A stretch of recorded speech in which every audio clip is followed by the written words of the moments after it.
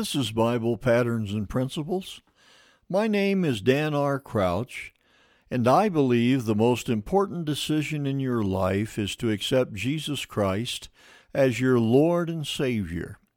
Accepting Jesus is the key to joy, peace, and success in your personal life.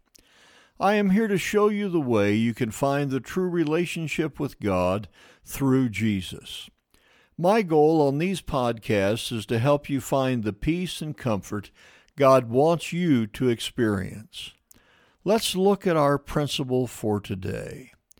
Jeremiah chapter 6, verse number 16 says, "Thus saith the Lord, stand ye in the ways, and see, and ask for the old paths, where is the good way, and walk therein. And ye shall find rest for your souls, but they said, we will not walk therein." The prophet Jeremiah is speaking to Judah and those in Jerusalem. He is giving them instruction to look for the old paths. These, he says, are the good ways, and if they will walk in them, they will find rest for their souls.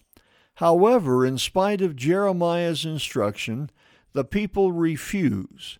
We will not walk therein. The words of our verse are just as meaningful for us as they were for Jerusalem. We are seeing destruction and violence as never before in our nation. The very foundations are being destroyed by those who have forgotten our history of depending on God. We have stepped out of the old paths and have lost our way. The success of our nation cannot be legislated. We are too divided and selfish. Each interest group wants their own way, and it only leads to conflict. Only a return to the old paths of following the commands of God will once again bring us peace. We must be willing to walk in them. Listen to Micah chapter 6 and verse number 8.